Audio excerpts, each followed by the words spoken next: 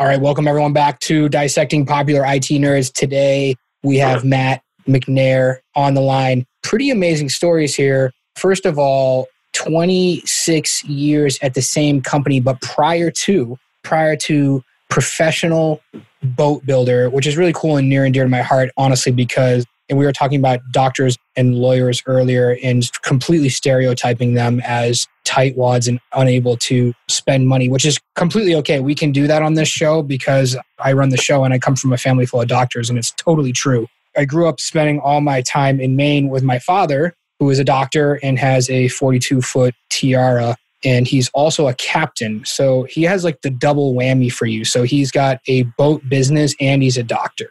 So that's like a double whammy, isn't it? Yeah, no kidding. We've got to convince him to spend money on his boat, and he also uses it as a business. But little side note, all the pictures that you ever saw taken of George Bush, both 41 and 43, I believe, were taken from my dad's boat in Kennebunkport, Maine. Wow. So yeah, the Navy SEALs used to come dive underneath his boat, and then the press secretary would jump on and be like, okay, when the president goes out fishing, you got to follow him.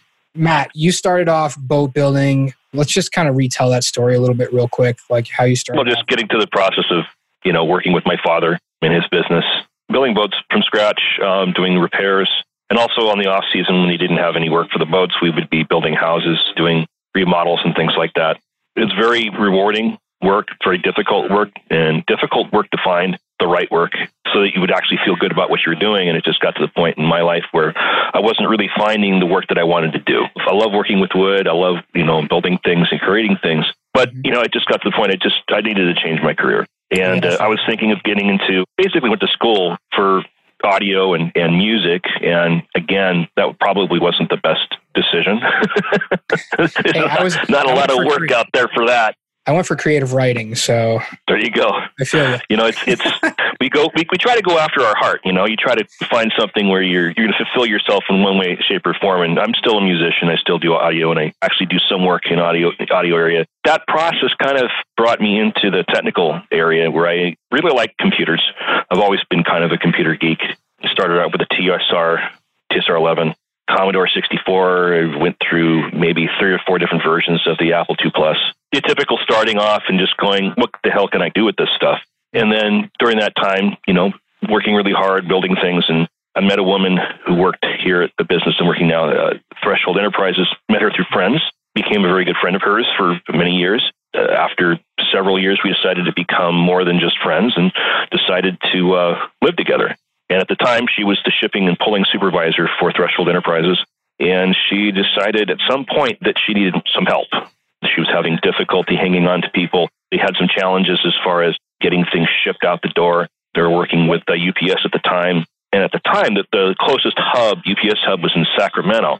So we would have to ship things out to Sacramento as opposed to having UPS pick up our material. They actually couldn't bring a large enough truck to pick up our material, which was kind of a challenge. So what I did is I helped her set up what we called the hub, shipping things out from a LTL to the hub.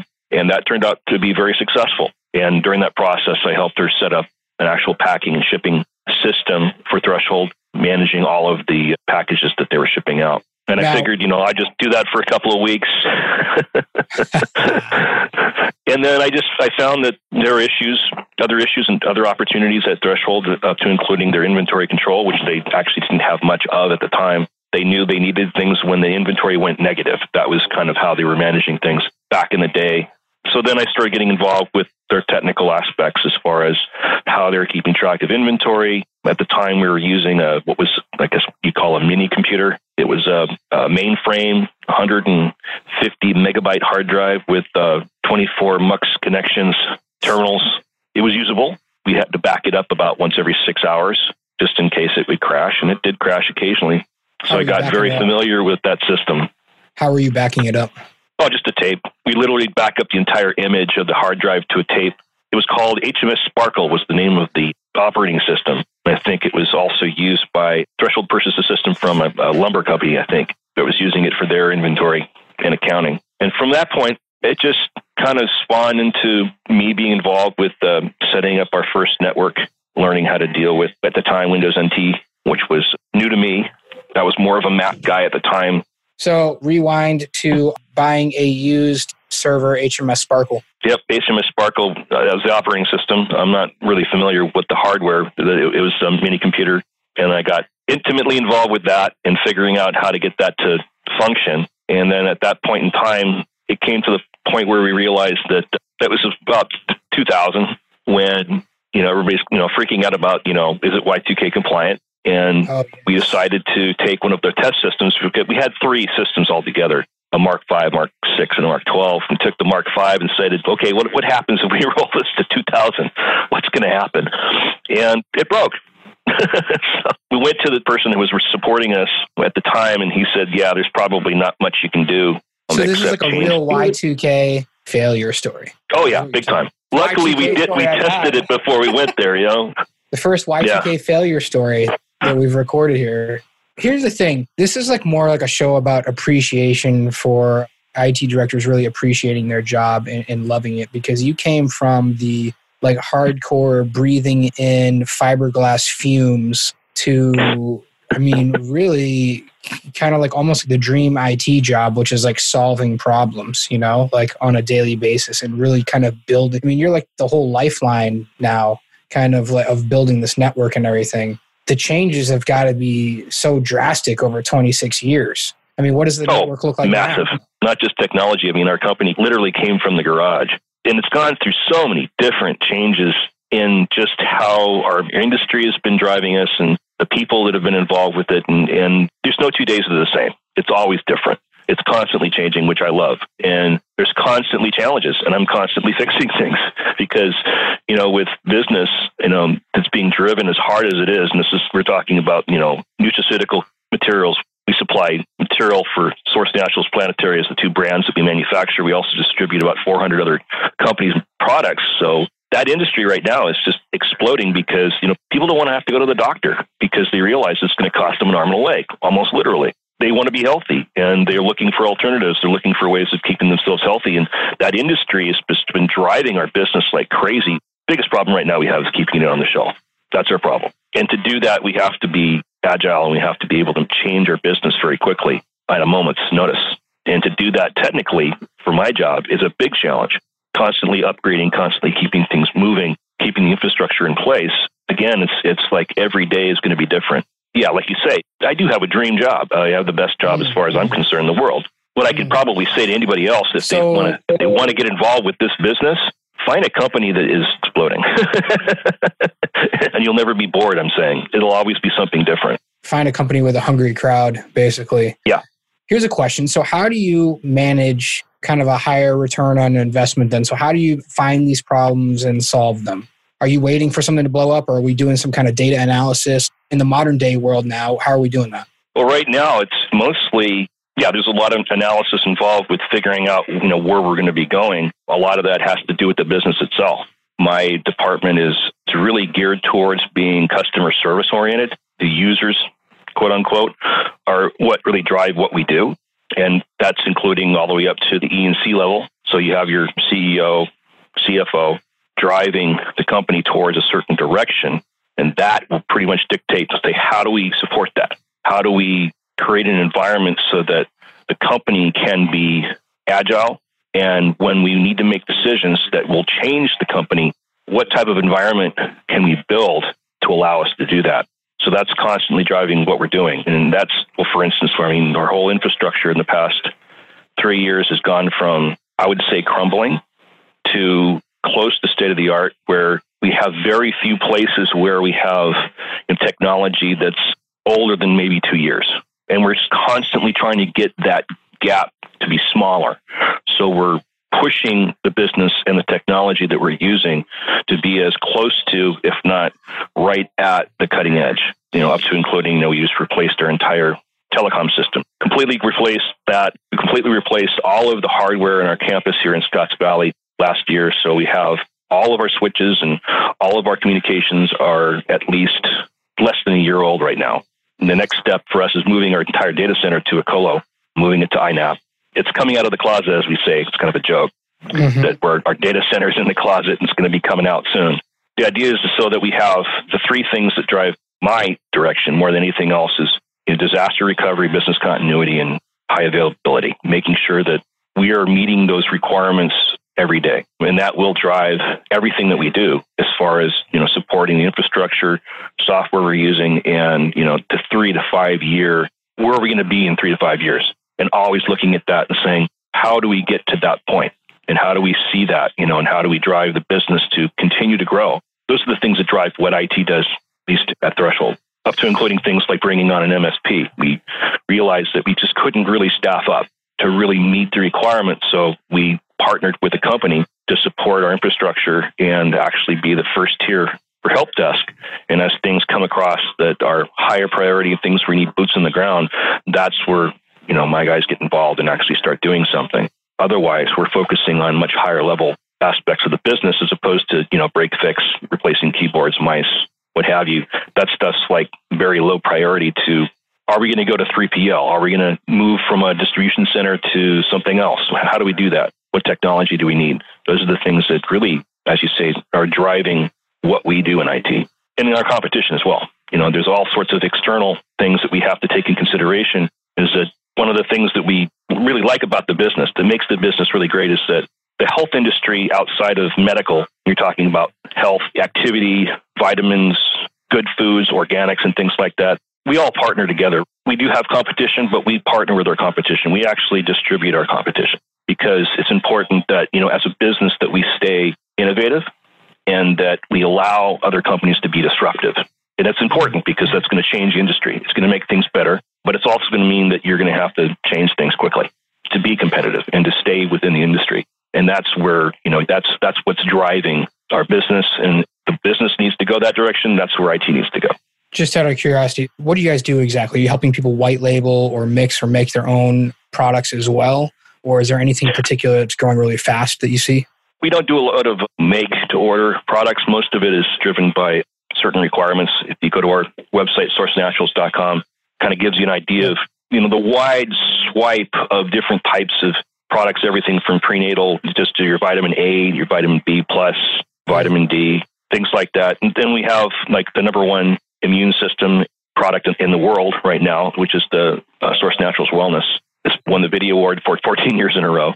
It's products like that. We're branding ourselves where people, when they go to look at the shelf, that they're going to see that maybe our product's a little bit more expensive than some other people's products, but they recognize the brand. Our customers tell us a lot that they see our brand and they will actually choose it over another, even though it might be slightly more expensive, because they know they can rely on it. They know that it does do what it says it does, and it does have what's in it. A lot of things like that, with the business that we look at that come up where it's interesting that like one of our biggest disruptors out there is Dr. Oz. All he has to do is mention one thing that people haven't heard of before, and now we have to start making it. Things like that drive us in those kinds of directions. So what we do is we manufacture 2 different brands, Source Naturals and Planetary. Those are our foundation, our bread and butter, so to speak. Those are the ones that really help us make the money. But what also gets us into people's stores is that we distribute all the other brands as well. So if you want Now Foods, if you want Natrol, if you want Twin Lab or Nature's Way or any of the other good manufactured products, you can get it from us and we can distribute it to you. I mean, in some cases, depending on when you're in the middle of the country or on the outskirts, we can get it to you within at least 48 hours. And we're B2B. We don't do the mass market, but we do support our customers. If you buy our product and you have issues with it or you have questions, we do support it in a way that says, we want to support you. It's not just us. And again, it's kind of like IT, the company drives us, but the company's driven by what people want, what people need. What's your kind of like visionary type of conversations look like with the board? Is it people in a room talking to each other? Is it you on a weekly basis talking to C-level executives and saying, hey, what about this? What's the relationship there that's beyond the replacing keyboards and mice? It's kind of interesting in that we are still a single owner proprietorship. We have a board of directors and it's the owner. We have a CEO that's separate from the owner, tries to have an arm's length relationship with the C-level, and more let the CEO and the CFO drive the company. But the owner is a visionary, I would say at the genius level, and capable of understanding and seeing a lot of the detail about the company. So a lot of the direction that we do get from him. The main thing is that between the C-levels and the E's, that they do meet 2 or 3 times a week, they have a list of priorities We have basically a gatekeeping committee where when somebody says, hey, that we want to do this, it goes through a whole process of what's the ROI, what's the actual investment, what's the risk? If we do it, what will happen? If we don't, what will happen? That kind of thing. We go through that process. That will and does constantly change our priorities as far as what we're focusing on and what the company's focusing on. Do you take this vision and then apply cutting edge technology to it? How do you apply technology to this? Well, it depends on what it is.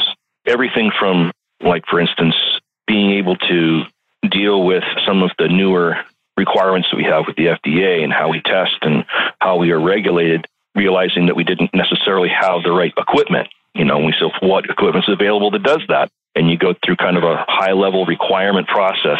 Like I mentioned when we were chatting before, we bring multiple people in from different areas and, look at the high-level requirements and say, does it meet it? If it does meet it, then again, what's the initial resource investment? Not as much money, but what is it going to take to get it to work? And then what's that going to look like? And then how long can we sustain that? And will we have to sustain that? And those are the things that are going to make the decision on what type of technology we use and who we're going to go with, what types of support we're going to get. And then at the end of the day, when you're looking at your options, then you say, okay, what's our investment? And you say, if this investment is made, what's our return? And at that point in time, that's pretty much where the decision gets made. And it's not made, it's not made in a vacuum. It's made by a group of people that actually have a vested interest in the success of the process. And that works most of the time. Sometimes it doesn't. There's always personalities and there's always people have their gut feelings.